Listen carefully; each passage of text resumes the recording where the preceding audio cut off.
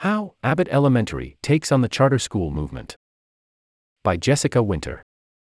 Quinta Brunson, the creator and star of the Emmy-winning ABC hit Abbott Elementary, has said in interviews that she always intended for it to be a family-friendly network show. She wanted Abbott, a comedy about teachers in an underfunded, predominantly black public school in Philadelphia, to be near universally accessible, regardless of a viewer's age or streaming options. What Brunson went on to achieve is as close to a monocultural television phenomenon as may be possible in the streaming era. Soon after it premiered, in December 2021, Abbott was earning the fandom, institutional accolades, and cultural cash usually reserved for premium cable shows, and the network size ratings to go with them. Abbott, now nearing the end of its second season, has always been a civic-minded endeavor, and, as Brunson's clout and reach has expanded, the show's brand of political commentary has only sharpened. Spoilers abound from here onward. Strikingly, a recent multi-episode arc presented to a mass audience an artful, sustained, and hilarious polemic against the privatization of public schools, specifically, against the influence of charter schools, which receive public financing but are privately run.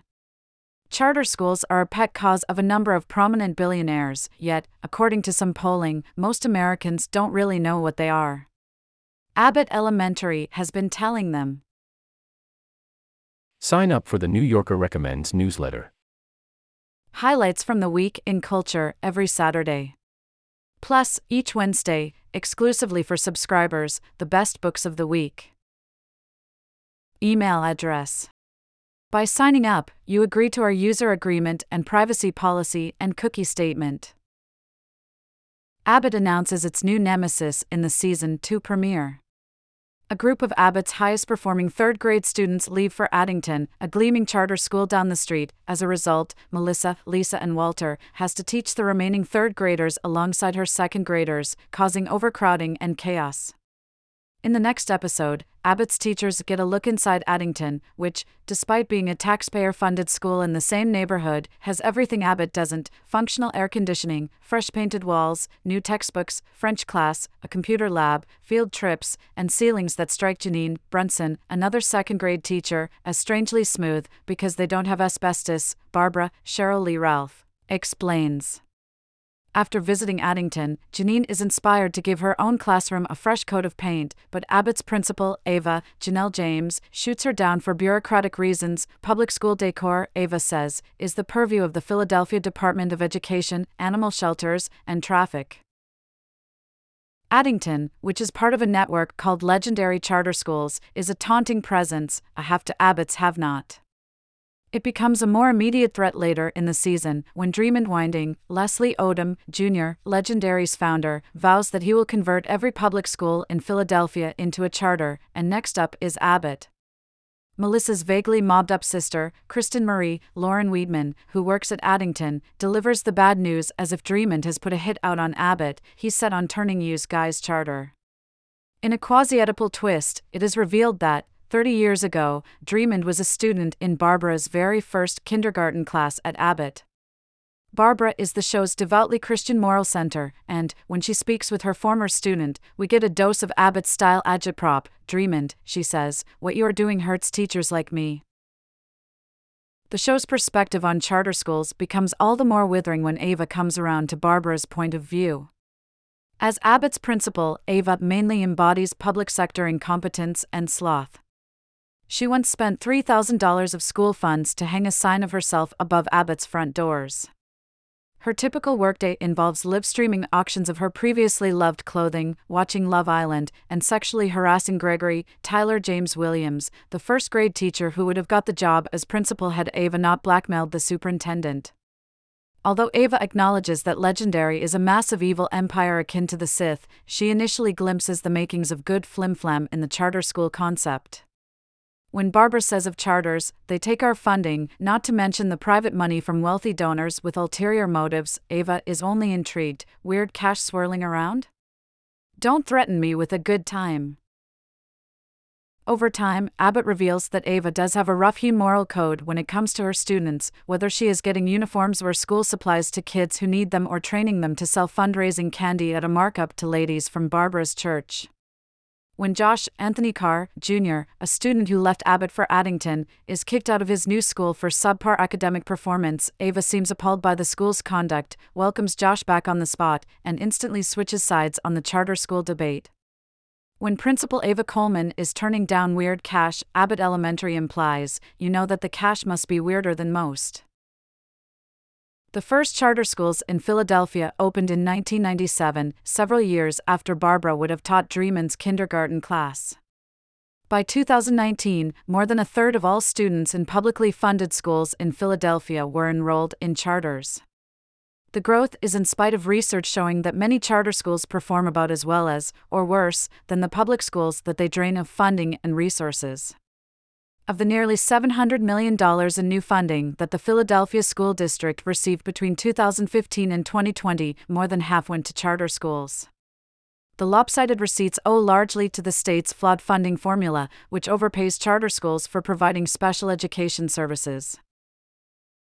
The local and national growth of charter schools has been propped up by lavish support from a center-to-right spectrum of billionaires with various, sometimes overlapping desires, which include lower taxes, fewer and weakened teachers' unions, state funding for religious schools, and a more entrepreneurial approach to public education. Prominent advocates include Bill Gates, Michael Bloomberg, the Walton family, Betsy DeVos, the late Eli Broad, and Jeff Yass, reportedly the richest man in Pennsylvania. When the Weird Cash episode of Abbott Elementary aired, viewers immediately speculated that Barbara was referring to Yass. Jean Allen, the director of Yass's Education Foundation, was unamused, telling the Philadelphia Inquirer that the line was a gratuitous slap against people with wealth and tweeting, "This has teachers' union written all over it."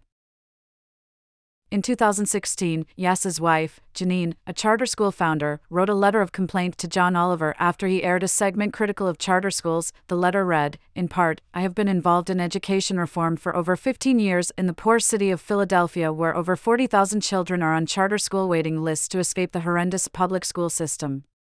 The 40,000 figure had already been debunked by the time her letter appeared. The actual number was unknown, according to a 2015 piece in The Notebook, later Chalkbeat Philadelphia.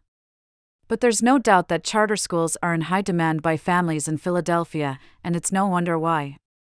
In February, a state court judge wrote that students attending chronically underfunded public schools in Pennsylvania are being deprived of equal protection of law. One of the petitioners in the nearly decade-old lawsuit, a former student at a Philadelphia district school, described mold in the lunchroom, leaks in the roof, fountains that spouted super white water, and cold air blowing from the heaters in winter.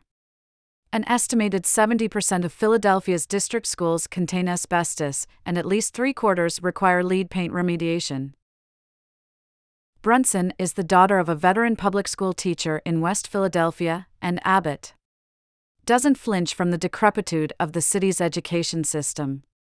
For one thing, an out-of-date calendar hanging in Abbott's main office covers up a hole in the wall that appears to be choked with asbestos. But the show also dismantles the benevolent narrative of escape promulgated by the Yasses and other charter school advocates, the notion that a public school system cannot be rallied around and improved, only bled out and abandoned. Abbott grabs this idea around the neck in a conversation between Jacob, Chris Perfetti, who teaches history at Abbott, and Summer, Carolyn Gilroy, an Addington teacher who tries and fails to recruit Jacob to her school, where he'd be, she says, with the brightest kids from the neighborhood, the cream of the crop from all over the city. "We're all about focusing on the kids who have the best chance of making it out," Summer says. "Out of what?" Jacob asks. He receives no answer. In this exchange, as when Addington offers a chance of escape to Josh and just as quickly rescinds it, Abbott is building a cogent, legally grounded argument against charter school practices. According to Pennsylvania law, a charter school cannot discriminate based on intellectual ability or athletic ability, measures of achievement or aptitude, status as a person with a disability, English language proficiency, or any other basis that would be illegal if used by a school district. But, as Summer openly admits, these prohibitions are not reflected in charter schools' student populations. In 2019, the Education Law Center found that Philadelphia's district schools enrolled about 5 times as many students with intellectual disabilities as charters. They also enrolled twice as many autistic children and 3 times as many English language learners and students experiencing homelessness. A 2016 report by the Center for Civil Rights Remedies hypothesized that some charter schools are artificially boosting their test scores or graduation rates by using harsh discipline to discourage lower-achieving youth from continuing to attend. Abbott Elementary has an exacting sense of local color. The Philly Flyers mascot Gritty comes to visit the school. Ava is dating the one-time 76er Andre Iguodala. Barbara has a little crush on the longtime news anchor Jim Gardner, etc. But the extent of graft and malfeasance in the relatively brief history of Philadelphia's charter schools may be too sleazy a spectacle to provide fodder for a family show. A throng of charter school founders and administrators in the city have pleaded guilty to fraud, embezzlement, and obstruction of justice charges in recent years. One defrauded his school of up to $1 million, including more than $700,000 to buy a building in the name of a sham nonprofit. Another, who later pleaded guilty to fraud, ran a charter school where, for a time, the cafeteria operated as a nightclub on weekends. Admittedly, one might imagine Ava getting on board with this idea. Legendary Stream & Winding is not a con man, just an empty suit, Goliath with a sales pitch. With the clock ticking on Abbott's charterization, Ava interviews for a job at Legendary, but she also decides to put on a festival at Abbott ostensibly headlined by the R&B star Jasmine Sullivan, whom Ava has very much not booked to come. Parents arriving for the show will be tricked into signing a petition opposing Legendary. For the most part, Janine and her colleagues are temperamentally mismatched to such subterfuge. Luckily, Dreamland crashes the party and does all their work for them. Ironically, it's the charter school guy, in speaking for himself and his mission, who becomes the most effective delivery system for an anti-charter message. Taking the stage to make a folksy appeal on behalf of Legendary, Dreamland gets ethered by the Abbott Elementary parent community. They want to know why his money can't go toward helping Abbott rather than destroying it. They're upset that they don't know which teachers would get fired under the Legendary regime, or whose kids would stay or go. We don't kick kids out, we encourage a small few to explore other educational opportunities, Dreamland stammers. Even Tarek, Zach Fox, Janine's NERDULX, can see right through the shtick when Dreamland explains Legendary's lottery admissions process. Hold on, I play the lottery every single day and I never win, Tarek says. This man is playing the Powerball with our kids. Diamond suit.